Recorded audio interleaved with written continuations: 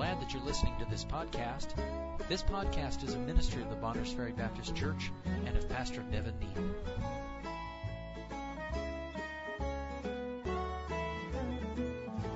All right, Psalm 32. Before we read that, how many of us would know by heart 1 John 1:9? Do you think you could quote 1 John 1:9? A few of you?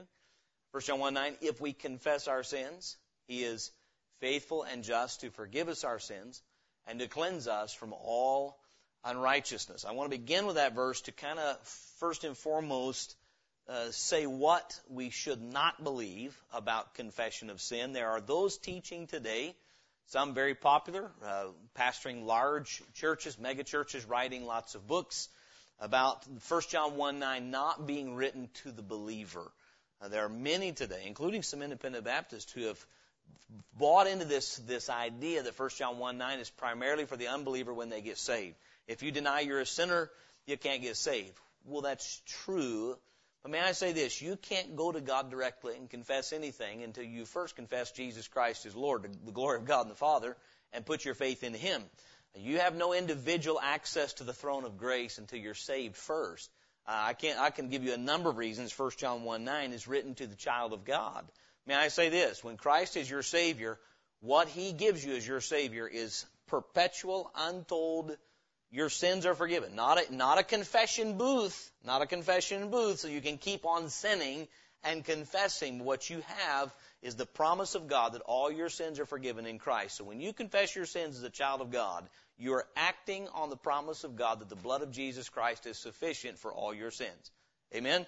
The confession of sins as a Christian has nothing to do with securing salvation. It has to do with securing fellowship, staying in fellowship with God. The only way you wouldn't have to confess sin as a child of God is if you are not sinful anymore. If you never sin after salvation, there's nothing to confess. Now, we know all our sins, as far as God is concerned, and our standing with Him, have been removed as far as the east is from the west. That is in principle or in position. Our sins are forgiven for Christ's sake.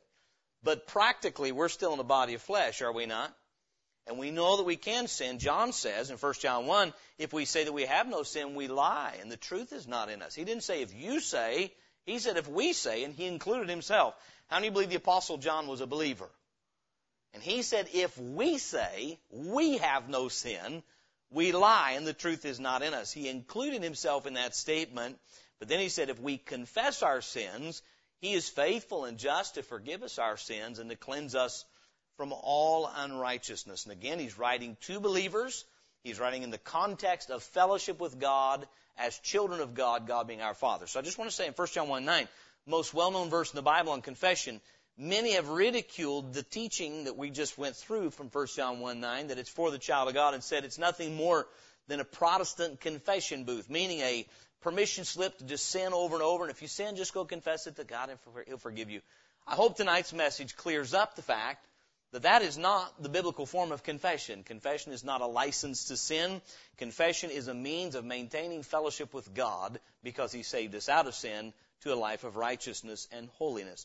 May I say this? If you're saved, sin is going to bug you until you get that matter reconciled with the Lord, because that's not who you are. You're no longer a person that is a sinner. You've been saved to be a saint, and so any sin in the life of the child of God is unbecoming of the child of God. That's not who we've been called to be.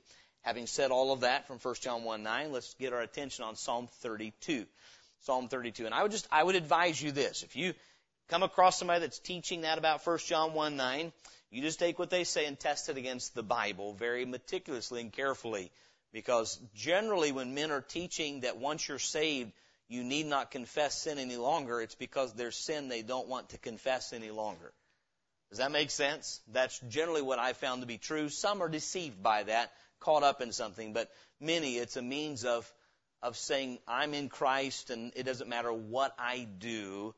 God only sees the good in me, and it's a false doctrine. So beware of it. That's all I'll say. Psalm 32, verse 1. David writing here says a Psalm of David.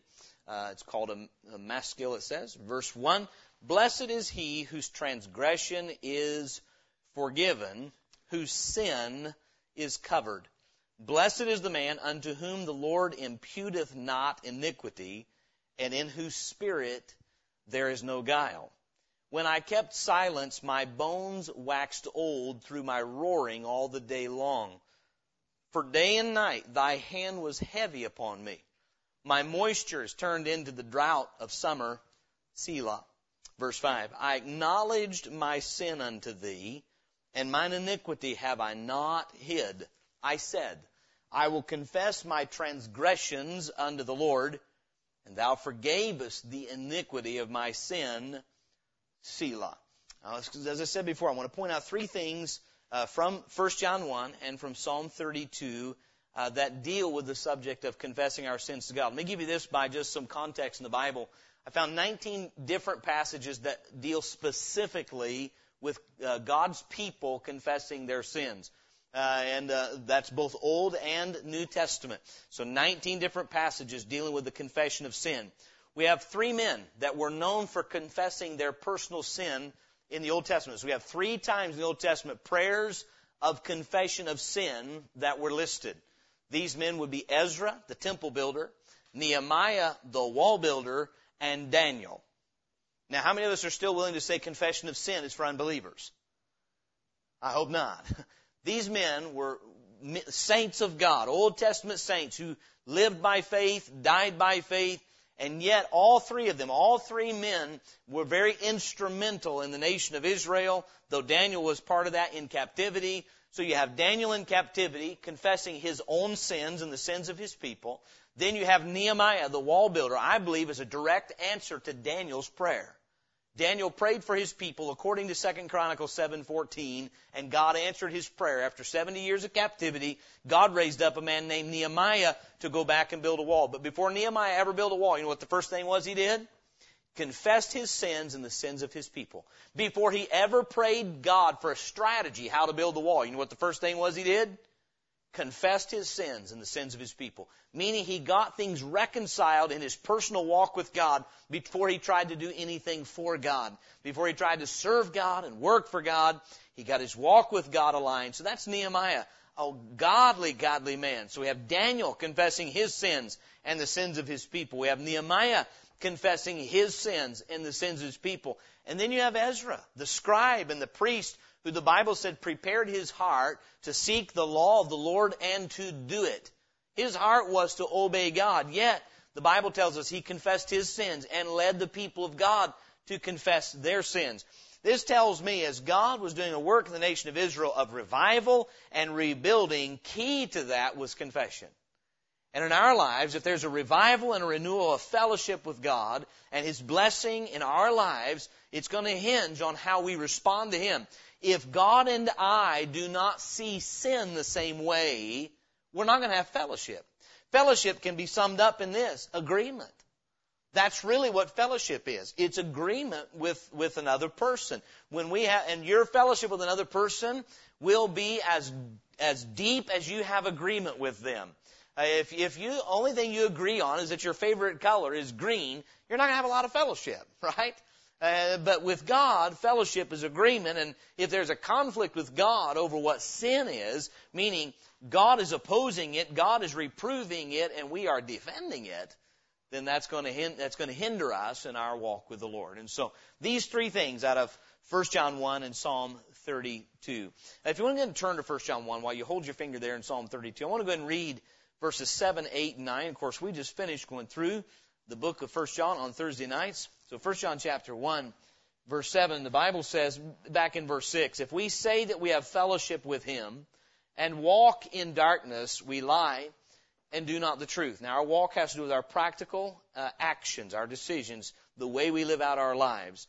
Verse 7, but if we walk in the light, if we walk in accordance with the revelation of God's Word, if we walk in the light as He is in the light, we have fellowship one with another. And the blood of Jesus Christ, His Son, cleanseth us from all sin. That Scripture makes it so clear. It's not our walk that cleanses us from sin, it's the blood. But it is our walk that guarantees our fellowship. Amen? Verse 8, if we say that we have no sin, we deceive ourselves, and the truth is not in us. If we confess our sins, so in contrast to saying we have none, if we confess our sins, He is faithful and just to forgive us our sins and to cleanse us from all unrighteousness. Then he reiterates again, verse 10, if we say that we have not sinned, we make him a liar and his word is not in us. I do believe this. I think one of the most difficult things for us to do as human beings is to acknowledge anything that might tarnish our reputation. And it doesn't seem to matter how low that reputation may already be, acknowledging I am guilty of something that makes me look bad in the eyes of man or God is something I have a hard time doing. We had a man this afternoon told us that he had goodness. Now, I think he knew he was being facetious. That's my opinion. But we asked him, was he good? He said, well, I'm not bad. Wasn't that his answer? I'm not bad. And he wouldn't say he was bad until Jim and I said we were bad. And then he said, well, if you're bad, I guess I'm bad. He was willing to confess his goodness, but not willing to confess his badness. And at the root of that, of course, is pride. One of the things that makes David a man after God's own heart is you never find David, when confronted with his sin, defending himself. We don't find David being without sin. What you will find is I never find David, when being confronted by God with sin in his life, him making excuses, as did King Saul. And that's how we find him in Psalm 32. So as we read just now, 1 John 1, 7 and 9, brings us to the first point of our message, and that is the cause for confession. This is kind of elementary, if you would, but the cause for confession is the presence of sin. And may I say this, are we living in a world where there's sin present? Everybody awake tonight? That's an easy answer right there. Are you living in a body where there's sin present? You have a sin nature, as do I. And here's when the Christian sins. When the Christian sins is when I listen to my flesh and obey it instead of listening to the Holy Spirit and obeying Him. I have a question. Is it possible as a saved person to listen to your flesh and yield to it? Yeah, if not, we wouldn't have the commandment, neither yield yourselves instruments of unrighteousness. That's a decision we make. It's a choice we have to make. So it is obviously possible as Christians to yield our members as instruments of unrighteousness. You can yield your tongue to tell a lie, to save face, to protect yourself from some kind of penalty or punishment or retribution. You can use your hand to smite somebody. You can use it to steal or to commit some unclean deed. You can use your feet to go into a place that's going to allow you to sin. You can use your body to sin or to transgress God's will in your life. It's possible to yield our members as instruments of unrighteousness, but we've been commanded by the Holy Spirit of God not to. So when I yield my member as an instrument of unrighteousness, you fill in the blank what the unrighteousness is. You can use your tongue to use God's name in vain, but you are free and at liberty not to do that anymore. So when you and I do use our liberty to obey the flesh instead of the Holy Spirit, that's sin. Wherefore to him that knoweth to do good and doeth it not, to him it is sin. James 4:17. And I believe one of the things we have to do if we're going to understand confession is get some clear definition of what sin is. Sin is not doing wrong when I only had the choice to do wrong. Many times people say this, well, yes, I did sin, but you don't understand the circumstances surrounding my sin. How many of us understand that sin is sin no matter what the circumstances? So, for instance, you have a grumpy old dad who is just a bear of a guy, and he's just hard to be around. And a child says, well, yeah, I disobey my dad, but my dad's grumpy. It's still sin to disobey dad. The only time it's not a sin to disobey dad is if dad's telling you to sin against God. Then you're not disobeying dad, you're obeying God. Amen? My point is this, it's still sin. Sin is sin. It's not one of these things where it's relative. When we transgress God's law, when we disobey God, you fill in the blank again, it is sin. The Bible says sin is the transgression of the law. The thought of foolishness is sin. Wherefore to him that knoweth to do good and doeth it not, to him it is sin. God goes to great lengths to define sin for us so that it's clear in our conscience what a sin is. It's not necessarily so difficult for us to define sin. What becomes difficult is owning it. When you sin, it's easy for me to say, well, of course that was sin. I heard you talking about so-and-so the other day. They weren't around. You were disparaging them by the story you told. You were backbiting. Isn't that easy to say about somebody else? But when I told the story, I was speaking out of concern. And so it wasn't backbiting. Now, don't misunderstand me. You may have to say something that disparages someone else if you have to tell something to protect another individual. But the fact of the matter is, it's so easy to lay the definition of sin on another person, but confession is not doing that. Confession is when I acknowledge it's me. I'm the one that has sinned. And so the cause for confession is there is sin present in our lives. And may I say this, to the child of God, one of the primary tools He gave you to conquer sin in your life and get it put off. One of the ways you put off, the primary way you put off the old man and put on the new is through confession. Being honest with God about sin in our life. You'll never be able to put off the old man until you confess he's there. Amen? You're not going to put off lying unless you realize you got lying in your life. And so confession is key to this. This matter of transformation and sanctification is facilitated by confession. This is why I'll come back to this before we move on. It concerns me when preachers are preaching that confession of sin. These guys that are preaching this are saying confession of sin is not to be part of your Christian experience. There's no need. When you got saved, your sin was dealt with. You never need to confess sin again. Because 1 John 1:9 is not for you, it's for the unbeliever. I'm going to tell you something, that is a dangerous doctrine. Because what that allows is to continue in sin instead of being the means of overcoming and being cleansed of it and getting that sin out of your life through being honest with God. And so then, the presence of sin, that's the cause of confession. But you know this, in the life of the godly, the saved person, it's not just the presence of sin that brings about confession, but the product of sin. Look with me at Psalm 32, if you would. When sin is in the life of an unbeliever, unless the Spirit of God is reproving them of their need for salvation, it doesn't generally bother them. They can get over that pretty quick. You can train your conscience pretty quickly to get accustomed to sin. But in the child of God, sin is going to grieve you to death. You can't get over it. In the child of God, when you and I are quenching the Holy Spirit of God, David says this in Psalm 32 verse 6, he says, "For this shall everyone that is godly pray unto thee." He said, this, what I've just said to you about forgiveness of sin, the godly are going to get a hold of this and understand this. So here's a godly man, David, praying about his sin. And listen to what he says in verse 3 of Psalm 32. When I kept silence. Now the context of that is when I wasn't confessing my sin to God. When I was acting like there was no sin, I kept silence. When I did that, listen to what he says, my bones waxed old through my roaring all the day long. You know what his sin was doing to him? It was grinding on him.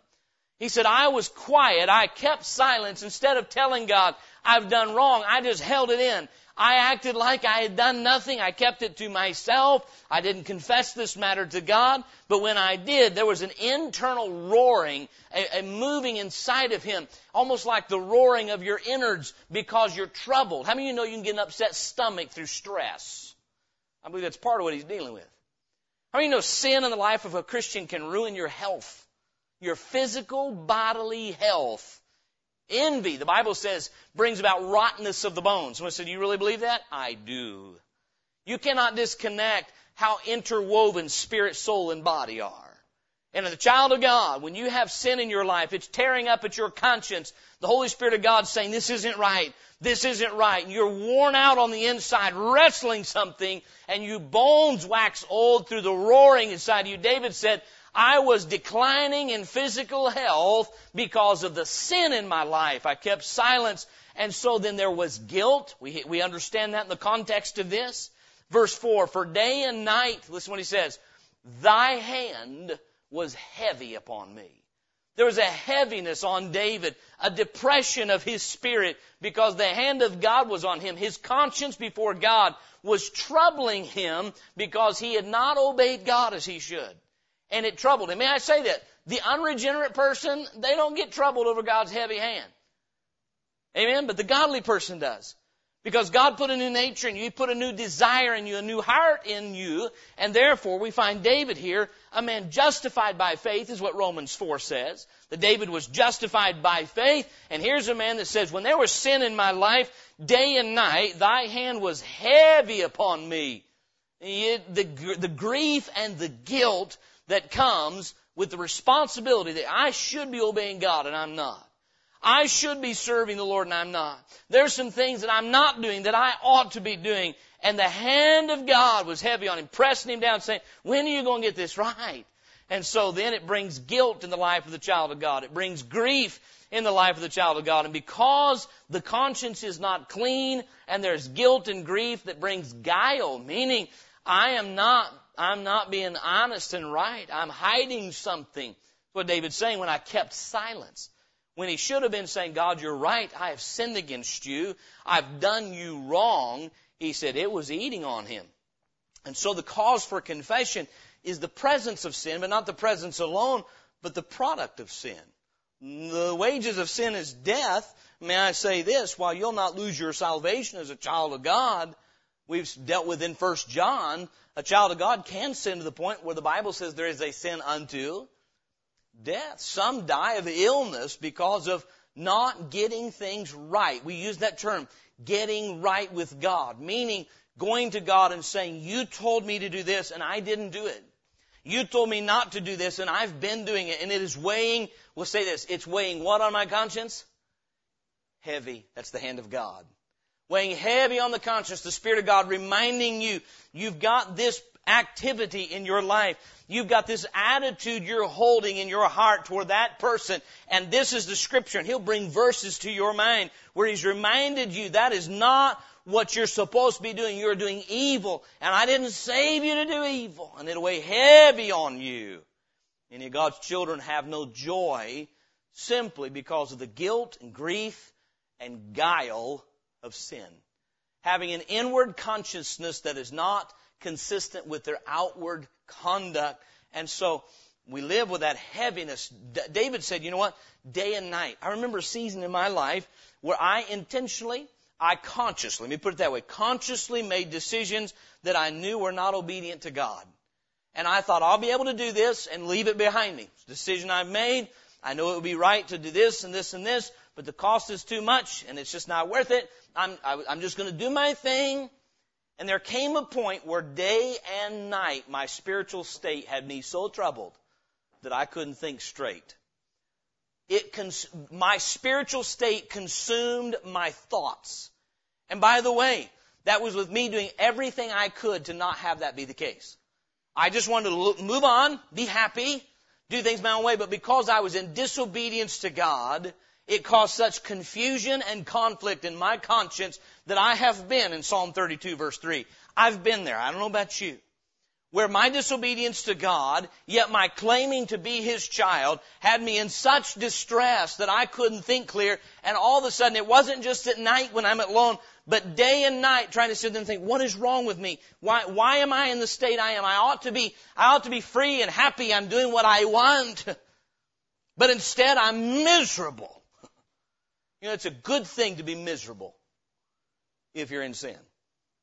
If you can be in sin and not be miserable, something is out of order. If you're saved and you're in sin, you're going to be miserable.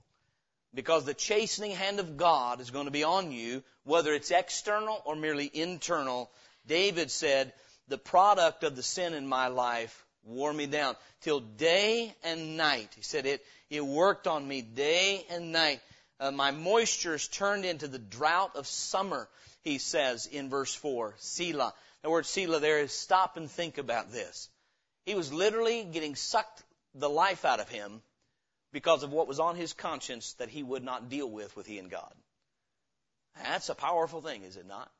So why the cause for confession? The presence of sin and the product of sin. Number 2, the characteristics of confession are seen in verse 5.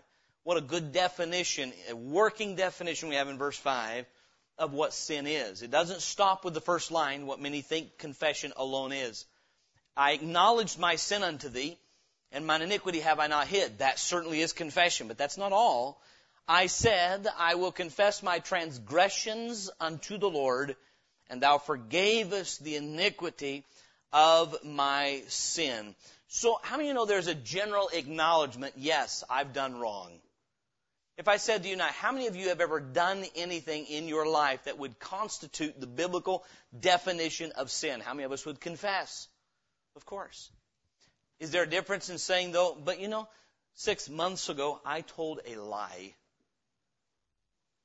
last week I thought a very vile thought and I allowed that to stay. Or, it was 3 weeks ago and Jeff, I was backbiting you. How many of us want to get that honest? Now, I'm not saying we need to confess our sins to each other. But here's how we often go to God. I've heard men pray this way, and I'm not being unkind to them. Lord, forgive us our sins that we've sinned today against you. That's not what David's dealing with. Lord, you know we are with us. Please forgive us our sins or any sins that we might commit. Please forgive us. Look, you've already got forgiveness in Christ Jesus. That is yours anytime you want it. But the key to having it imparted to your conscience and to give you power in your walk is confession. And confession here is a few things. Number one, it must be sincere. It must be sincere. If you look at repentance in the Bible, and repentance and confession are inseparable. Repentance in the Bible, it has no deceit. It has no demands, makes no demands of the one that we are repentant toward. We're repentant toward God. No demands, no dishonesty, none of that. No beguiling. When you look at the prodigal son, he's the beautiful and perfect picture of repentance. And when he came to his dad, he made a confession. He said, I've sinned against heaven and against thee, and am no more worthy to be called thy son. I have done you wrong, Dad. Now, how many of you know the dad already knew that? Of course he did. So when the son came and said that to his dad, now they're finally in agreement. All this while, this son felt justified in his rebellion. He felt justified in his running. I don't remember even who it was, but some time back I was speaking to someone and I said, do you think perhaps you're bitter? And I named who they might be bitter against. And this person was opening their heart to me. I was conversing with them. And he said, yeah, I think probably I am. And I said, do you think that you're justified in being bitter? And without hesitation, he said, yes. That's the devilish thing about bitterness. We always feel justified in it. In fact, that's the devilish thing about any sin. We feel justified in our sin. That hinders us from confessing it as God would see it. But the characteristics of confession, number one, it must be sincere, meaning confession of sin is not, Lord, I'm going to ask your forgiveness so I can get out of the penalty, but I still want the pleasure. You with me? There's pleasure in sin for a season. And there's something I find, especially in this period of time, where there's a saturation of biblical teaching done out of context, to where we're telling people God is He just loves you. He just fawns over you. He just longs to have you. He just wants you so bad that there's nothing about you that could offend Him. He's like your benevolent grandmother who just wants to have you over for cakes and cookies, so don't hinder God from being sweet to you. We have books on end being written that way today because it builds droves of people. Droves of people want to be told you're all right and soothe their conscience. But I'm going to tell you something that does not remove sin. There's still the problem in my conscience. I have disobeyed the God who made me and died for me on the cross.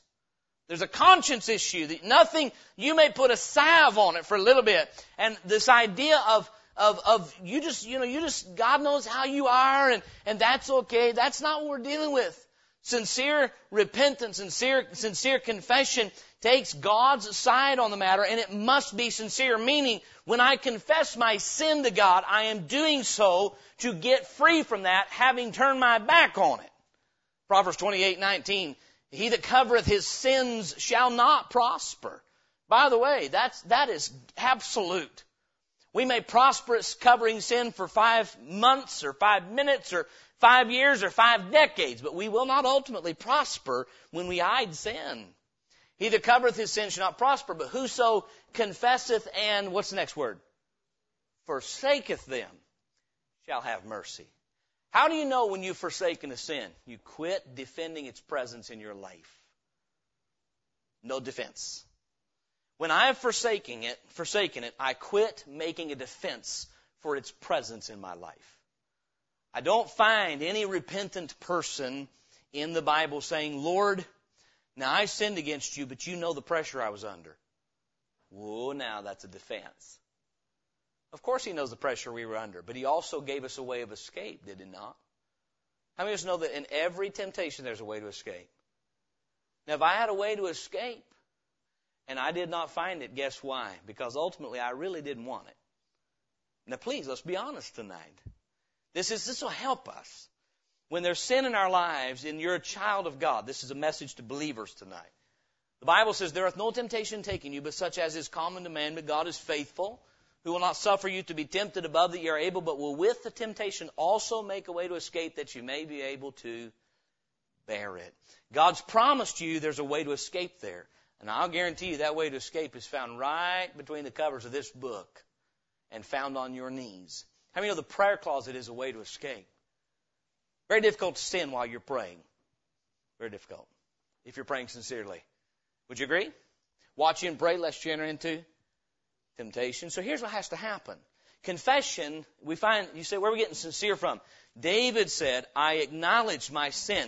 Yeah, I acknowledge my sin. He calls it what God calls it. He calls his sin three things here. Sin, iniquity, and transgression. He calls his sin the same thing God calls it. He said, I acknowledge my sin unto thee and mine iniquity, my failing to do what was equitable, just, and right, God. I acknowledged it unto thee, and I have not hid it. I have not concealed it with excuses. I have not concealed it with lies. I have been open and honest. That's sincerity. He that covereth his sin shall not prosper, but whoso confesseth and forsaketh them shall have mercy.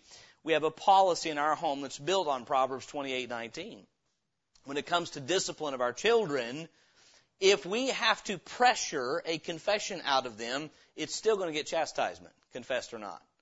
So if we have to say, we heard you say this, and we heard your siblings say this, and did you do this? And they go, well, I actually saw you, so let's try that again. Did you do?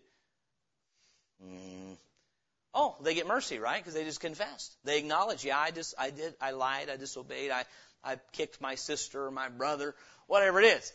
No, a forced confession is not confession. Achan gave us a forced confession. You ever read that? Joshua chapter 6, I think, Joshua 7. Once Achan, the lot fell on his family, on the tribe, then the family, and then on him. Finally, Joshua said, make confession. And Achan said, yeah, I did it. But then he got stoned. Hold on. I thought if you confess your sins, you get forgiveness. Did Achan ever forsake his sin?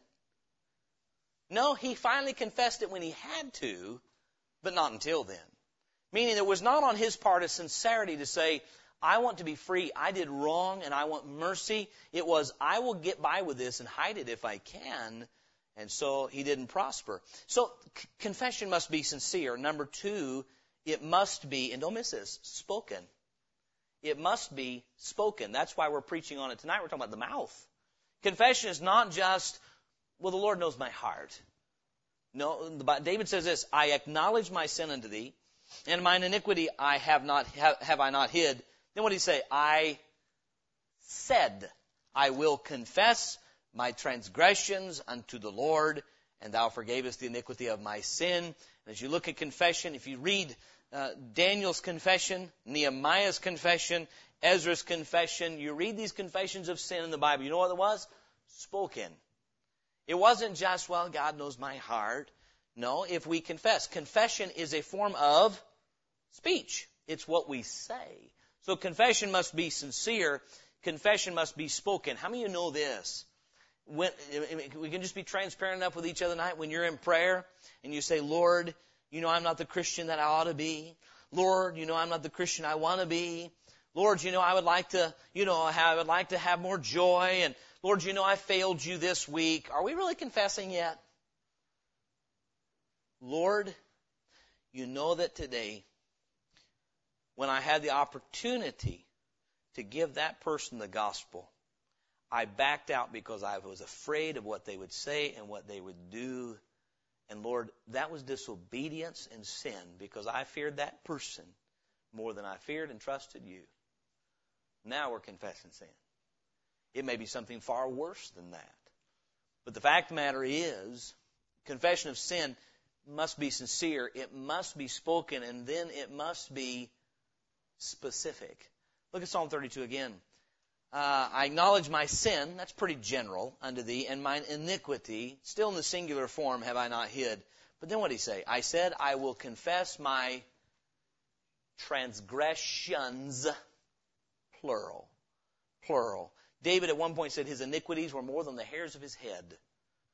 But he said as he knew them, His transgressions, plural. Now we're getting specific, meaning he knew the places he had violated God's will in his life, and he said I will confess those. Meaning I will name to God the things I've done in disobedience to Him. Now, we do that to make us feel better so we can keep doing it, or we do that to overcome it. We do it because we've forsaken, and we want His forgiveness, and we want fellowship. And so the cause for confession, the presence and product of sin, the characteristics of confession, it must be sincere, spoken, and specific. Number 3, the consequence of confession. Back to Psalm 32. Psalm 32, verse 5, I acknowledged my sin unto thee, and mine iniquity have I not hid. I said, I will confess my transgressions unto the Lord. Here it is. And thou forgavest the iniquity of my sin. And he says it again, Selah. He said, when I got honest and open with God, and I called my sin what He calls my sin, and I didn't try to hide it and pretend it wasn't there, but I was very open and honest with God, telling Him. Here's the amazing thing. You would think, knowing the mercy of God, this wouldn't be hard for us. But how many of you know that if you're like me, we often in our prayer want to impress God the same way we impress men? By showing Him all we know. And I don't think any of us would be like the guy in Luke 18. We've read the text too many times to say, I'm going to be like that. Lord, you know I tithe and I do all these things. But the fact of the matter is, many times the way we pray indicates we're trying to show God really how good we are. When in fact He wants us just to be honest and open with Him. He would have mercy and not sacrifice. I don't want you buying me off. I want to show you mercy. And that is both in salvation, and it requires mercy to grow in sanctification. And so then the consequence of confession is, he said, when I did this, when I got honest and open with God, sincere, specific, spoken confession, He forgave me. Thou forgavest the iniquity of my sin. You know what forgiveness is? Treating a transgressor as though they have not transgressed. Now, how many of us want those we've offended to treat us like we haven't? I do. I don't like guilt I don't like my disobediences being brought back up to me. But may I say this, with God, the door of forgiveness swings on the hinges of repentance. That's God's way. God forgave the Ninevites for their violence and their godlessness, but it's because they repented toward God through faith. And God has forgiven us for Christ's sake of our sins against Him, but as children. How many know this? There's a difference in a governor pardoning a prisoner on death row and a father forgiving a child who's disobeyed. Is there a difference in that? How many times does the pardon on death row have to happen? Once. How many times does a father have to forgive his child? Untold. And the father is not going to change his heart. That child is always his child. And so when we deal with confession in 1 John 1:9, it's in the context of family, not enemies. Amen? Family, not enemies. And that's the context of this as well. David said, when I confess my sin, when instead of trying to pretend I didn't have any to confess, I actually got honest and sought God's forgiveness, he got forgiveness. Out of that comes fellowship. Out of confession comes fullness of joy. And out of that comes freedom to serve God. Look at Psalm 32, 1 and 2. He said, blessed, that's where the word fullness in the outline comes from. Blessed is he whose transgression is forgiven, whose sin is covered. He doesn't say, blessed is the man who never sinned. That's just Jesus. He said, blessed is he whose transgression is forgiven, whose sin is covered. Blessed is the man unto whom the Lord imputeth not iniquity. Impute means to transfer onto your account. May I say this? If you're in Christ, your account is clear and clean. If you're in Christ, you have untold forgiveness in Christ. When we confess to the Lord, Lord, I have sinned. Oh, there's joy in that. So blessed is the man unto whom the Lord imputeth not iniquity, and in whose spirit there is no what? Guile. Meaning you're not bearing a defiled conscience. No guile means I've been honest. How many of you know hiding sin is a rough path to go? It is. Destroyed many a life. And for us, God said, if you'll come as my child and you confess to me, I'll forgive you and I'll cleanse you. I'll make you clean so that You have no hypocrisy. You're not living a life in dark and a life in the light. No, you're in the light only. That's the idea of walking in the light. Now tonight, only the Holy Spirit of God knows how all this applies to us. It's maybe simply reaffirming of some things you already know and things you're already practicing. I believe this, the child of God that has not learned when God reveals sin in your life to confess it is a child of God. You're hung up until you can move forward. And understand that confession is not your permission slip to sin, but your liberation from sin. So that you can get cleansed of that thing, get a good conscience, and go forward with the Lord. And so then, the consequence of confession, forgiveness, restored fellowship, fullness, blessed is he whose transgression is forgiven, and freedom. And so then, our faith in the Lord Jesus Christ gives us access to the untold forgiveness of God. Number one, in eternity, we know we're already God's children, but practically while we live in this life, in a sin-cursed body, in a sin-cursed world, when God reveals to us there's the old man on you, we should not say, well, these verses on confession only apply to the lost people. God's trying to deal with us and bring us into fellowship. We confess our sins. He's faithful and just to forgive us our sins and to cleanse us from all unrighteousness.